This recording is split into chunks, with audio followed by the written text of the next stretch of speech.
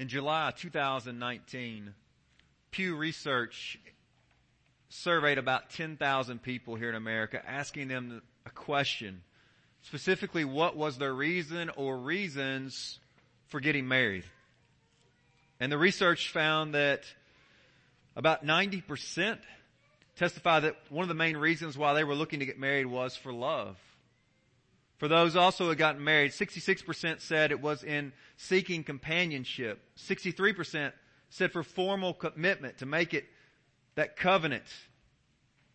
31% testified that the reason why, or responded the reason why they were looking to get married, or one of those reasons is to have children. I think it's important as many folks try to determine who is the one, right? And you're trying to work through, why might I get married, and why might I consider marrying this specific individual? And you're considering that, and maybe it's some of those reasons there on the screen for you of why you got there, or maybe why you're moving that direction. I think it's similar as we come to Christ. People are trying to determine or figure out why might they respond to Christ. Why are they coming to Him? Why are they answering the question before us today? Jesus, are you the one we should follow? That's the question that John is going to bring before us today in Matthew chapter 11. And he's asking that question. And I think for many of us, right, we have those moments in life where we want to believe on Jesus, but often it's because we want Him to do a certain thing for us. In Luke chapter 23, there are two thieves, and it tells the story of one thief who repents and says, Master, remember me when you come into your kingdom. But one of the other thieves on the cross says to Jesus, are you not the Christ? Save yourself and us. In other words, prove that you're actually the Christ. Do what I think you should do. And I think that reveals a lot of what happens when we come to God. As we think that oftentimes when things don't go as expected, we begin to question whether or not God or Jesus is actually worth following. Right? I mean, like if things in your life are going well, then it seems easy and good to follow Him. But like if things aren't going well, or God's not doing what you had hoped He would do, the temptation can be to quit following, or quit following Him as passionately. And I think the text today sets before us this truth. We follow Jesus because of who He is and what He does for us. We follow Jesus because of who He is and what He does for us. And listen, what He does for us is often not what we hope. It's not always what you're hoping will happen or come to pass. And so today I'm going to set maybe 4 truths before you from this text. 3 of them point to the fact that Jesus is in fact the true Messiah. The last one begins to reveal to us who Jesus is at His core. He's going to share with us about who His heart is, and maybe one of the most familiar texts we have in the New Testament. So pick up if you would today as we try to answer this question. Jesus, are you the one we should follow? The first truth is this: Jesus is the one we follow because He's the promised Messiah. Jesus is the one that we follow because He is the promised Messiah. Now remember, we talked about it early on as we began studying the book of Matthew, but Matthew writes to a Jewish audience. And for them, it's extremely important to see, is Jesus actually the fulfillment of what the prophets had prophesied? Is He the one that Moses had testified about, that one greater than Him who was to come upon the scene? That's to whom they are looking. They're wondering ultimately, is He the emancipator? Is He the one that can throw off Roman oppression and bring freedom and rule and bring the kingdom of God here to earth? And the problem is He does, but He doesn't do it like they want or they hope in their timetable. And John the Baptist, even John the Baptist also struggles with that.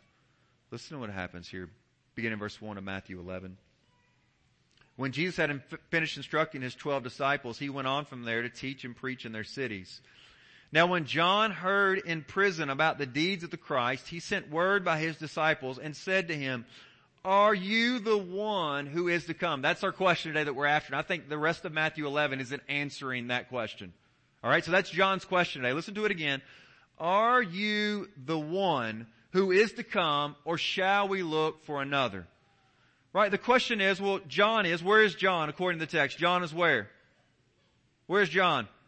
He's in prison, right? John is in prison because he has been out preaching that King Herod should not in fact have his brother Philip's wife. He says, listen, what you have as a wife, she shouldn't be your wife. It cost him being in prison, and ultimately he's going to be beheaded because of it. If you remember last week and the week prior there, or weeks prior, we walked through Matthew 10, and Jesus warned about the hatred that would come because of the gospel. And John the Baptist serves as the first reminder of that here in Matthew 11, of the danger and the opposition that will come from preaching and teaching the gospel. But let's be honest, John's question is shocking, isn't it? This is John the Baptist who, this is now Matthew 11, but in Matthew chapter 3, so 8 chapters, we just rewind the text 8 chapters, we find John the Baptist there baptizing Jesus. It's at Jesus' baptism that the heavens open and the Father says, "This is my Son with whom I love, with him I'm well pleased." It is at the Jesus' baptism where John is baptizing him that the heavens open and the Spirit descends like what? Like a dove and rests upon him. And John himself testifies saying, "I would not have known that it was actually the Messiah if it had not have been the fulfillment of what the Father had said." He said, "The one you see the Spirit descend and rest upon, he's the Messiah." John's convinced. And now, that same John, in verse 3 of Matthew 11, asks this question. Are you the one? Is that a shocking statement? And we have to ask, what is happening? I mean, does John have spiritual amnesia? Has he forgotten about the baptism? Has he forgot about the Spirit? Has he forgot about the Father speaking? The reminder is this: when life goes bad, our faith can falter. It can begin to crumble and shake, and you begin to wonder, God, are you really there? God, do you really care about me? Jesus, where are you? Because see, here's what John's wrestling with. If Jesus, you're actually the one, then why is my life going so bad? You ever wondered that? You ever had seasons where things for you didn't get better? You've wondered, right, well, Jesus, if you're the one, then why is my diagnosis still the same? Jesus, if you're the one and we're trying to honor you, then why haven't our finances gotten better? Jesus, if you're the one, then why is that person that I love still ruled by addiction? You see, the Jews, they were living under Roman rule. And like John, things were going poorly for them. And it seems natural for any of us to begin to question if God is actually worth following when things go bad. Nevertheless, this text continually points us back that Jesus is in fact the one, and He's worthy of your surrender and your following even when things don't go your way. And listen to Jesus' answer to John's question. Are you the one who is to come? Jesus affirms, listen, John, you should follow me, and everyone else, you should follow me because I'm truly the Messiah. Listen to what He says beginning here now in verse 4. And Jesus answers John's disciples. Remember, because John's in prison, He sent messengers. The messengers will go back with this answer. Go and tell John what you hear and see. The blind receive their sight. The lame walk. Lepers are cleansed. The deaf hear. The dead are raised up. And the poor have good news preached to them. Right? Each of these are fulfillments. We don't have time, but if you have a Bible, it may, down below that somewhere in the footnotes, it may start marking all these texts of Isaiah. Jesus is saying, listen, I'm the fulfillment of everything that Isaiah had prophesied. Everything that he appointed to. And if you've been with us for years previous, we walked through the entire book of Isaiah. And so many of these things, hopefully you remember, those were the very promises that Isaiah was saying would in fact, that's how you would know the Messiah. All of these are supernatural acts, pointing the fact that Jesus is in fact no ordinary man, but indeed the one. But here's what's hard for John. That despite all of these things, John's still in prison. And I think that relates to something that most of us as Christians have to deal with. Times when God seemingly intervenes in the lives of others, but doesn't intervene the way you hoped or want in your own life. You ever had those moments? That difficulty, that tension that arrives in your own heart and mind where you begin to wonder, why is God seemingly doing that for them and not for us? Jesus says to John seemingly here, who I am is sufficient and demanding of your worship even when I don't change your circumstances. And listen, Jesus knows this is difficult because listen to what He says at the end, verse 6 of Matthew 11. And blessed is the one who is not what? Offended by me. Jesus knows that it's an easy temptation to become offended, to become frustrated when God seemingly works in the lives of others and not you, when God is God over all and yet your circumstances and predicaments don't change. It was in John 21. It's following the resurrection, and Peter is walking along, the other disciples, that's where they recognized Jesus on the shore, and John jumped out of the boat, remember, and swam, and they had a little breakfast there on the beach, and Jesus was reinstating Peter and sharing with him some of those great truths, and Peter asked this question about him. He says to Jesus, hey, listen, as Jesus is talking to Peter about his life, he says, well, what about John? John the apostle, John the disciple. Brother Todd began walking through the Gospel of John Wednesday night, and he's talking about that disciple, so not John the Baptist. And he says, well, what about him? And Jesus seemingly responds to Peter this. He says to him, listen, don't worry about him. Focus on what I'm doing in your life. In other words, God is working uniquely in each of our lives today. He's the commander-in-chief. We, like good servants, are to put our hand to the plow and to keep following Him. It is, as the writer of Hebrews says, fix your eyes on who? Jesus, the author and the finisher or the perfecter of our faith. It is Christ whom we look. And so the reminder today is maybe you've had the temptation to look around at others and their life seems to be more blessed and going better and things are better for them. And Jesus compels us all, come and look at me. I am the true Messiah. I am the only one who can do what your heart longs for. And He's going to show us what the ultimate longing of the heart is as He comes. So a reminder today is we come to Jesus because of who He is and what He will do for us, even when what He will do isn't what we had hoped or asked.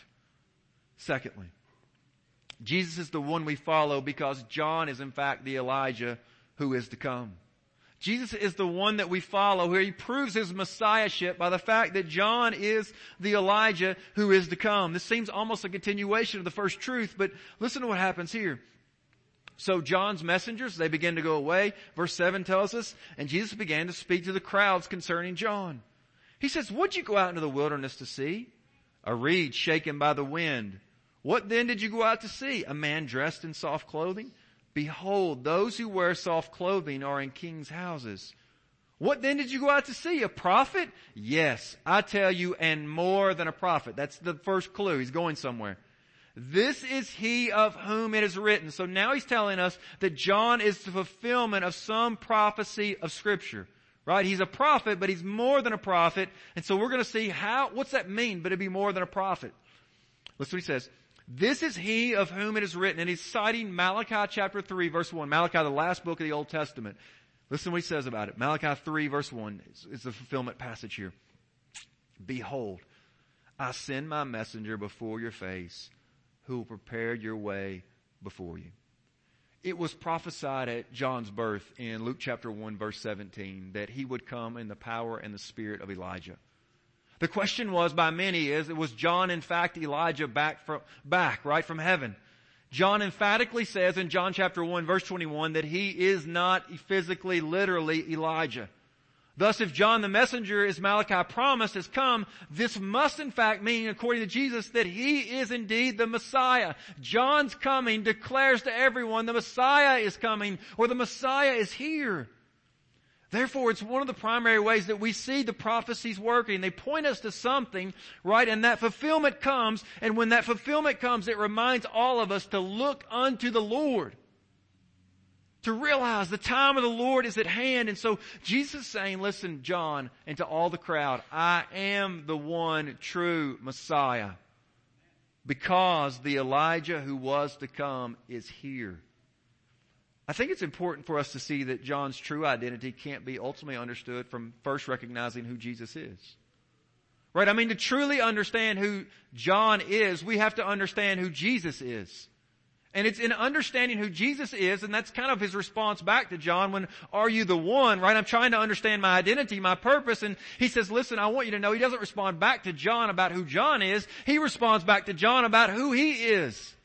And I think it's a reminder to all of us, listen today, if you're trying to figure out your purpose and meaning in life, if you keep looking here, you'll not find it. You must look to the cross and to Christ. That's where you find your meaning and purpose in life. Why? Because you find the one who came and died for you, who gave his life as your ransom, who died as your substitute on the cross.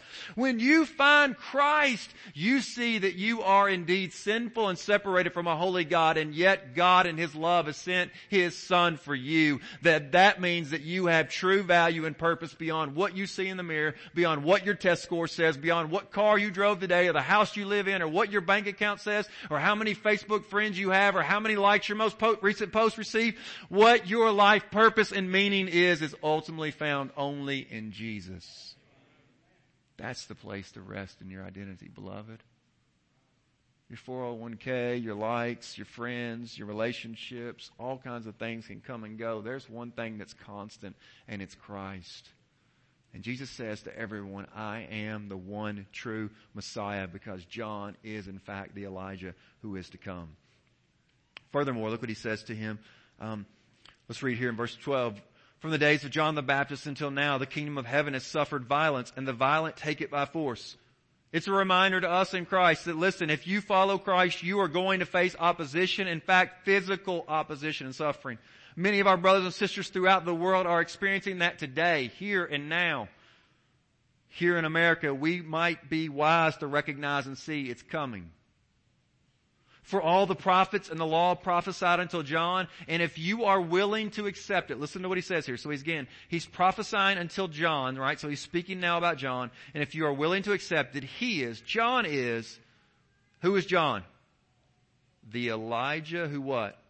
Who is to come. He who has an ear, let him hear. So Jesus says that he is Malachi chapter 4 verse 5. So we'll all go, we were Malachi 3:1. This is now Malachi chapter 4 verse 5. Listen what Malachi 4:5 says. Behold, I will send you Elijah the prophet before the great and awesome day of the Lord comes. Jesus says that John is the Elijah who is to come, right? So again, here's the question. They're confused, right? The Elijah the prophet is going to come before the great and awesome day of the Lord.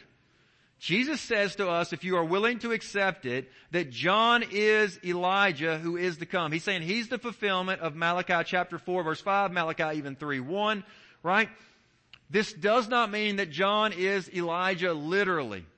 Okay, this doesn't mean that. John himself, in fact, denied that. In a similar way, Jesus functions as the one true David, the king that was to come. But this doesn't mean that Jesus is physically David raised from the dead, right? One, we know that because David had a sinful heart, right? Jesus doesn't. He's born of a virgin. But the reminder is if John is so clearly Elijah who was to come, and thus it implies that Jesus is the Lord who was coming after him, then why don't people respond? Why don't they see that if John's the true Elijah that was to come, and Jesus is the ultimate prophet and Messiah that was to come after Elijah, then why don't they respond to him? Listen to what he says, beginning in verse 16 of Matthew 11. But to what shall I compare this generation? It is like children sitting in the marketplaces and calling to their playmates, we played the flute for you and you did not dance. We sang a dirge and you did not mourn. A dirge is a funeral song, right? They're saying, listen, the music's playing, you guys aren't dancing. The truth is here. John and Jesus sharing the gospel. Jesus performing these great miracles, and yet they refuse because John and Jesus do not conform to their expectations and do what they want. And that happens with so many people. I tried Jesus, I tried God, I tried church. It didn't work. Because they were looking for God to do what they wanted Him to do. And when things didn't go their way, they're done with God and on to the next thing. I think we ought to notice a theme maybe. John the Baptist struggles because Jesus doesn't do what he had hoped he would do. Throw off ultimately Roman oppression, right? He's trying to answer the question, why am I in prison if you're the Messiah?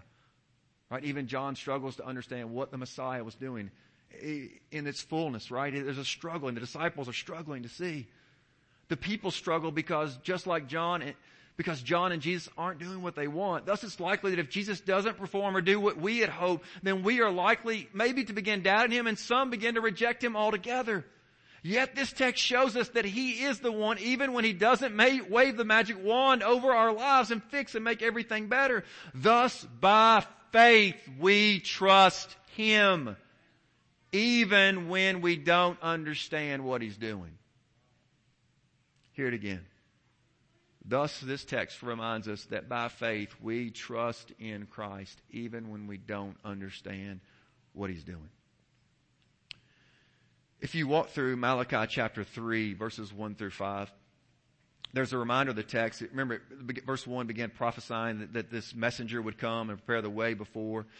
Well, verses 2 through 5 of Malachi 3 speak of what ultimately the Messiah will do when he comes on the scene. It says that he will bring one judgment, and two, he will purify sinners. And the end of Matthew chapter 11, I think, points us in both of those directions. It reminds us of the judgment, saying again, this is the promised Messiah. And then it shows us how he brings mercy, forgiveness, grace, and he purifies sinners. So let's look at those last two things as the text comes to a close. Jesus is the one we follow, right? Here's the third truth. Jesus is the one we follow because he's judge of the earth, right? So Jesus is the one we follow because he is judge of the earth. I flipped over there, maybe too quick. No. Look what he says here. Then he began, verse 20, to denounce the cities where most of his mighty works had been done because they did not repent.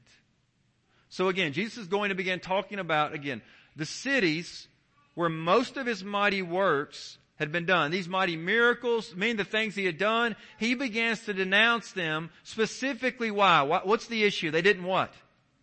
They did not repent, right? You see that? That's the issue.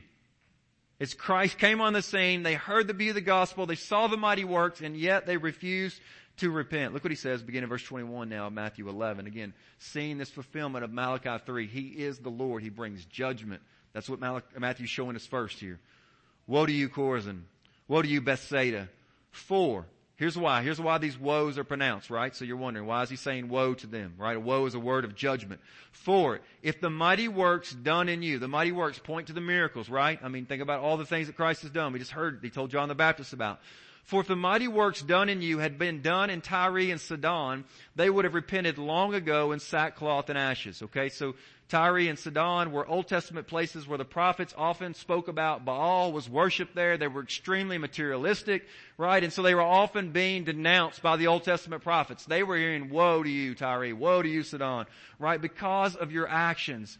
And Jesus says to them, listen again, this is a powerful statement. For if the mighty works done in you had been done in Tyre and Sidon, they would have repented. The very thing, again, so they would have repented. The thing that they are not willing to do, he says these people would have repented long ago in sackcloth and ashes. So thinking about this, the places where Jesus is. So again, when he thinks about Capernaum, right, he writes and speaks about some of these locations in which he's acting.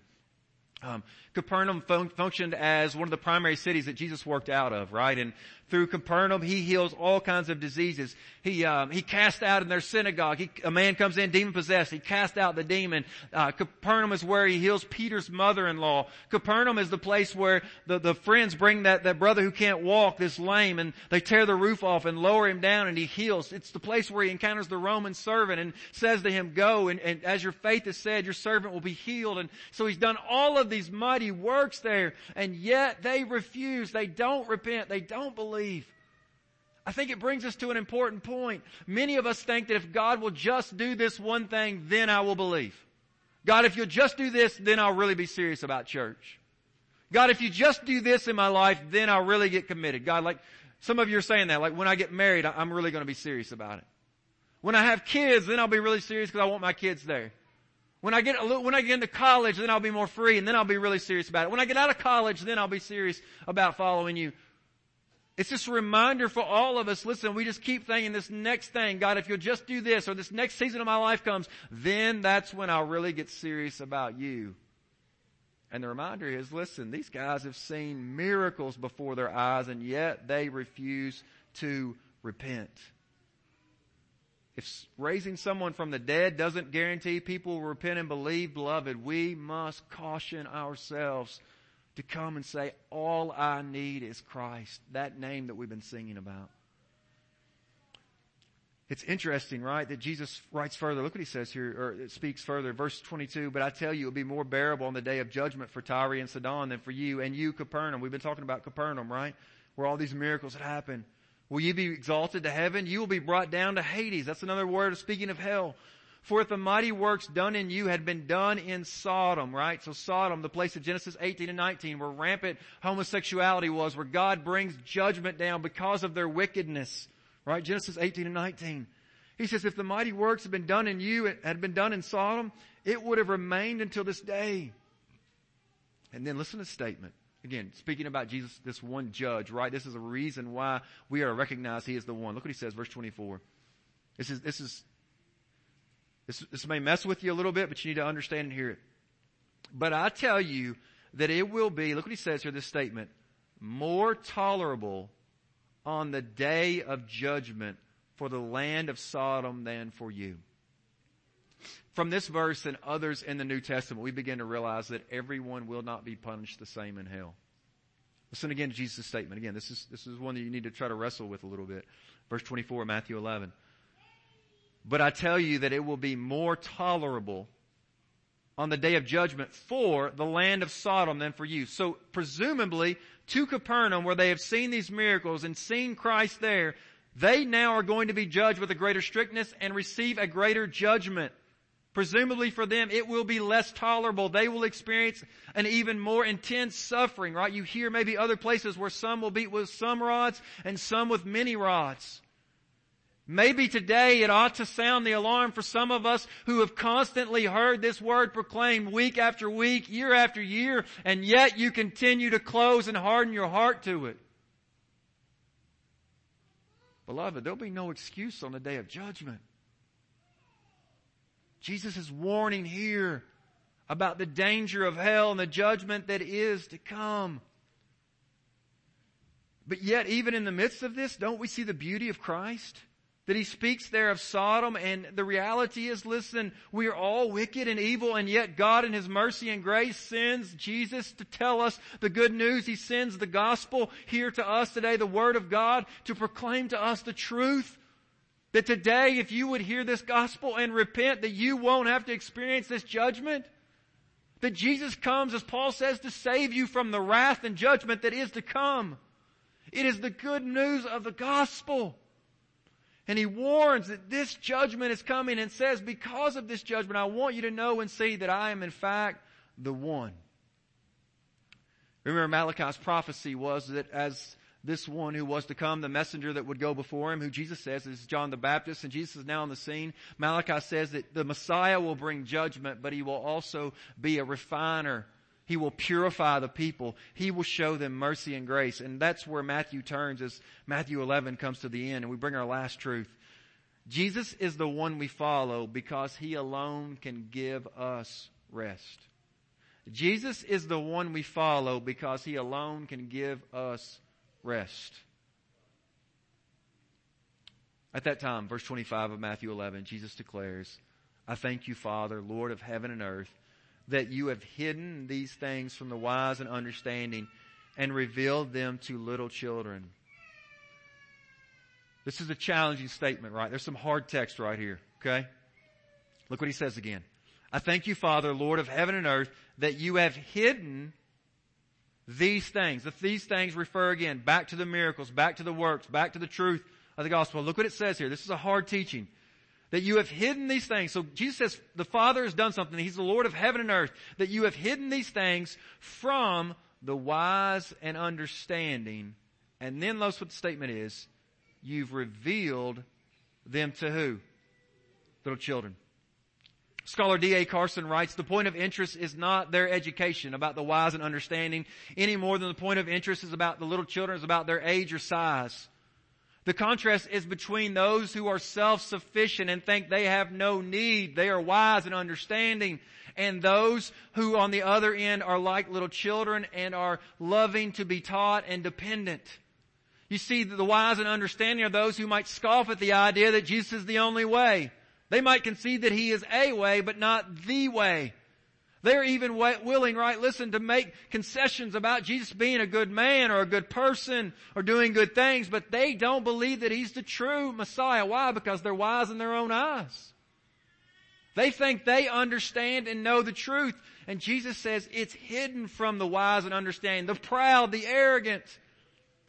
But He says that God delights in revealing it to the little children. In Matthew 18, He writes about the little children. Jesus speaks about them and says that they are those who were humble and willing to listen, to hear, to recognize that they have a need and only God can meet that need.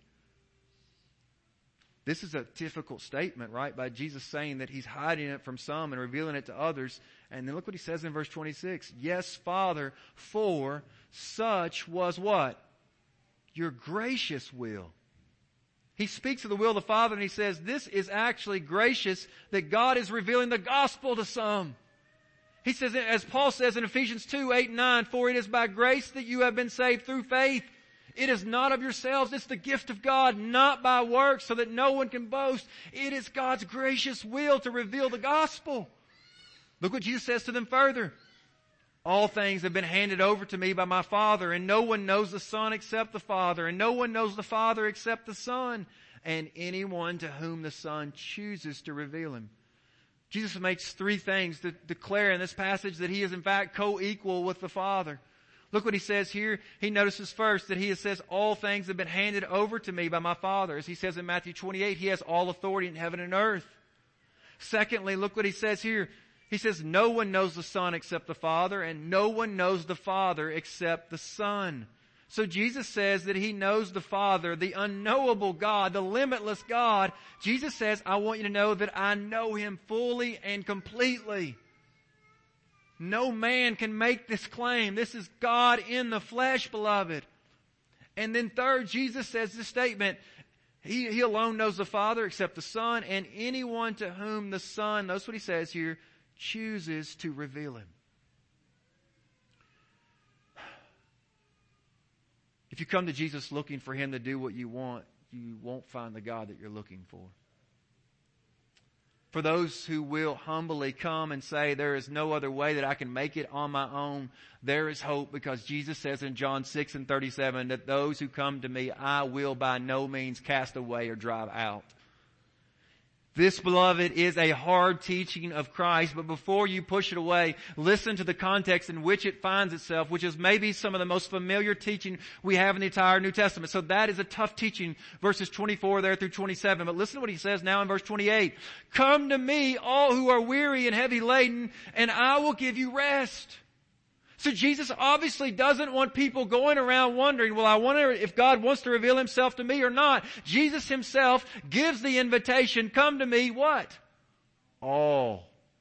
Jesus invites everyone in the midst of saying there are some in which he's revealing the gospel to these little children. There are some in which he's choosing to reveal the Father to them. Now he stands and looks to everyone and says, come to me, all who are weary and heavy laden, or who labor and heavy laden, and I will give you rest. It's a beautiful moment, right? As you and I, the reality is we too are called to go and tell everyone, invite everyone, come to Christ. It's not our job to go around and think, well, this person might be more willing to listen than this person, and this person might be more open than this person. We're to share the gospel with anyone and everyone that God places in our path as the Spirit of God leads us, and that's what Jesus is showing us here. In the midst of a challenging moment, Jesus says, come to me, all who labor and are heavy laden, and I will give you rest. Notice what he says here again. This is some super rich teaching, but come to me, all who labor and are heavy laden, and I will give you rest. It appears that what might keep us from coming is the fact that we're laboring and heavy laden. We're trying to do it on our own. That's what was happening with so many of the religious people of that day. They were trying to keep God's law good enough on their own, and so they had made even further rules so they wouldn't even get close to disobeying God's law. And they were wearing themselves and the people down. The truth is, in our strength, none of us here are good enough. None of us here are sufficient. Being wise in your own eyes, understanding in your own eyes will only block your entrance to the kingdom. You must realize that you need rest. And you'll never be able to find it on your own. It's just the beauty of Christ. Come to me, all who labor and are heavy laden. And look, he says again, I will give you rest. It's the moment of the gospel. Jesus is showing us that, listen, no matter what you may try to do to get to God on your own, every one of those fail, because every one of those is an attempt in your own strength to make it there on your own. Jesus says, listen, I want you to stop looking to yourself and look to me, because to answer John's question, I am the one.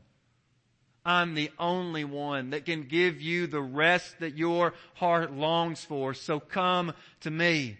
Thus we've been saying today, we come to Jesus because of who He is and what He will do for us. And that what He does for us is He gives us rest.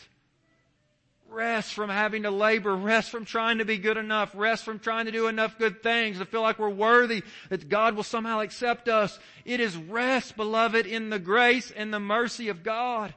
Listen to what he says to them further. Take my yoke upon you and learn from me, for I am gentle and lowly in heart, and you will find rest for your souls. For my yoke is easy and my burden is light. 3 specific things that I think he's showing us here. 1, he invites us to come. Secondly, he says, now we are to take. And then he says, thirdly, to us, we are to learn. We've already talked about what it means to come to him and find rest as we repent and believe, stop refusing, believing on him.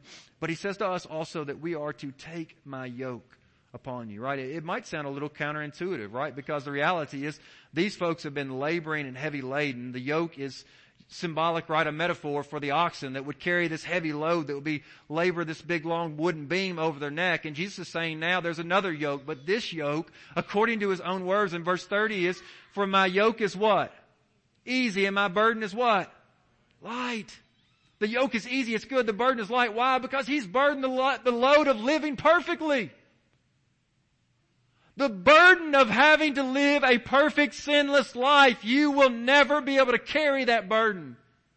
And if you think you are, you're deceived. There's none of us here who are sinless. There's none of us here who are perfect. But there was one, beloved, the true Messiah, the fulfillment of Isaiah's prophecy, the answer to John's question, the answer to your question. There is one. His name is Jesus. He lives a sinless, perfect life, therefore dying on the cross, not bearing his sin, but yours. Your sin is now by faith, by grace, through faith.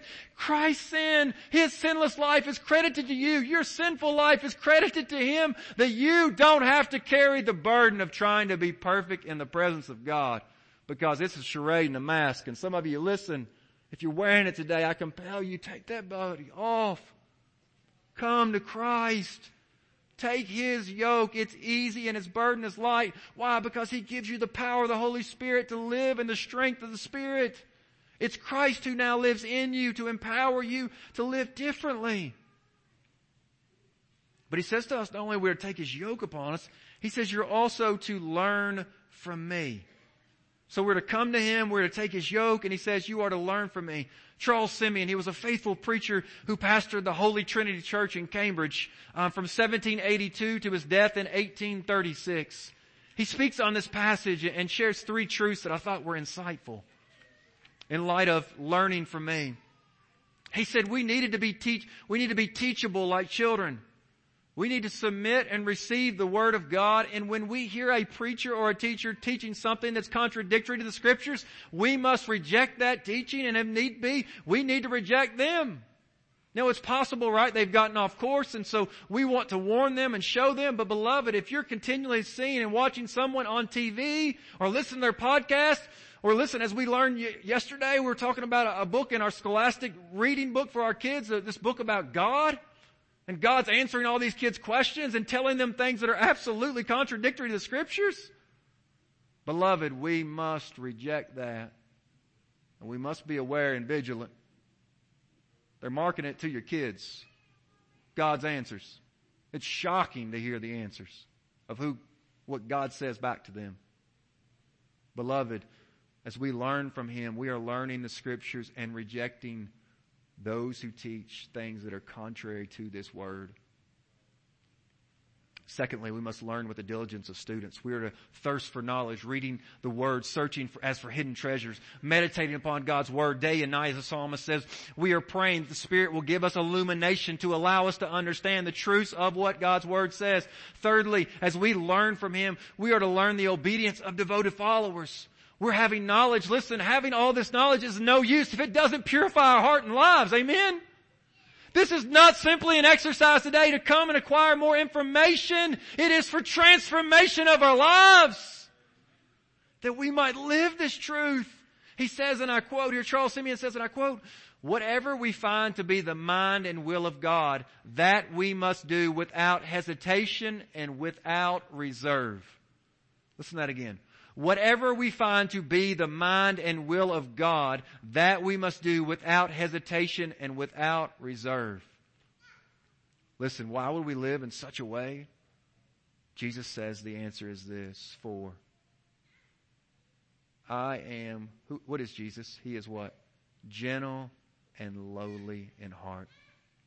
Gentle is the opposite of violence and vengeance. Right? This gentleness, this willingness to endure. Lowly indicates great humility. It's willing to put others before yourself. It's a beautiful moment in Numbers chapter 12 when Moses is there and his family even is coming against him. The people are coming against him. They're criticizing. They're plotting. They're working against him.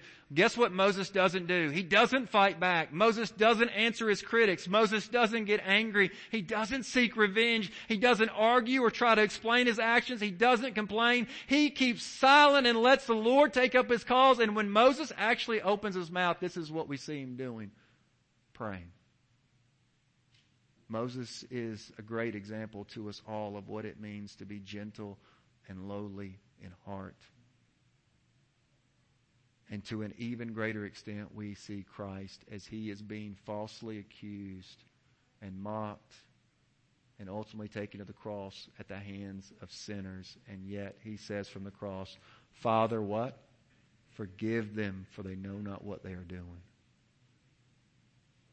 And the beauty is that Christ upon the cross speaks that to you today. Father, forgive them. Beloved, here's a place for you to finally rest. To find forgiveness. To no longer have to be laboring and trying to be good enough. And the beauty is, Jesus says, for I am gentle and lowly. Notice what he says here. This is his heart. This is God's heart revealed. John's asking, are you the one? And he's shown us by many actions and all these fulfillments of prophecy. And now I think the greatest display is he says, guys, here's my heart. Here's my heart. I am gentle and lowly. This is who I am at my core. He receives sinners, the worst of them. And because it's his heart, he never tires of doing so. Dane Ortlund, in his book, Gentle and Lowly, asked this: do you know what Jesus does with those who squander his mercy? He pours out more mercy. God is rich in mercy. That's the whole point. Whether we have sinned against or have sinned ourselves into misery, the Bible says God is not tight-fisted with mercy, but open-handed, not frugal, but lavish, not poor, but rich. He is gentle and lowly at heart, beloved. Come to Him. Come to Him to find forgiveness. You will find rest for your souls, beloved.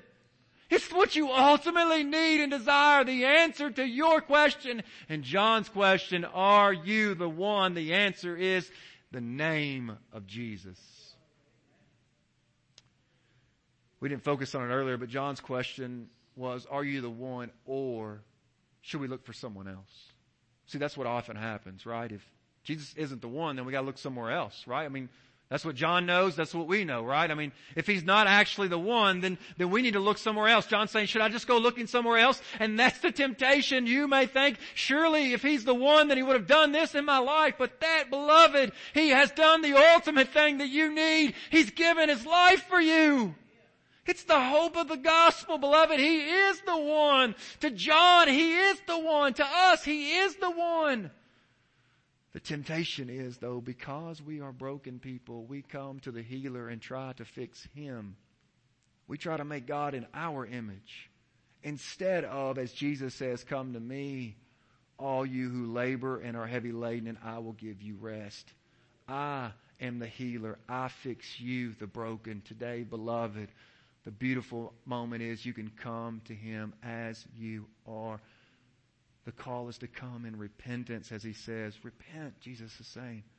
Turn from that way of life, that sin, looking unto Christ and the power of God's Holy Spirit, believing and having faith in Him. Today, hear the words of Christ. Come to me, all who labor and are heavy laden, and I will give you rest. Take my yoke upon you and learn from me, he says, for I am gentle and lowly in heart, and you will find rest for your souls. Beloved, if you need rest today, it's only found in one name, the name of Jesus. Would you come and put your faith and trust in Him? Believer, I know your things. Many of you are facing challenging, difficult seasons. I can't promise you that things will change for you. But I want you to know that there is one who is sufficient. He will sustain you and give you the endurance and the grace and the peace to keep walking that path. He's the one who will carry the burden. The yoke He gives to you is easy and light. Would you come to Him? I pray you would. Father, in the name of Jesus, I pray now that this invitation that you gave all those years ago, 2,000 plus almost, would come real in the hearts and minds of your people. May they come to you. I pray it in Jesus' name. Amen.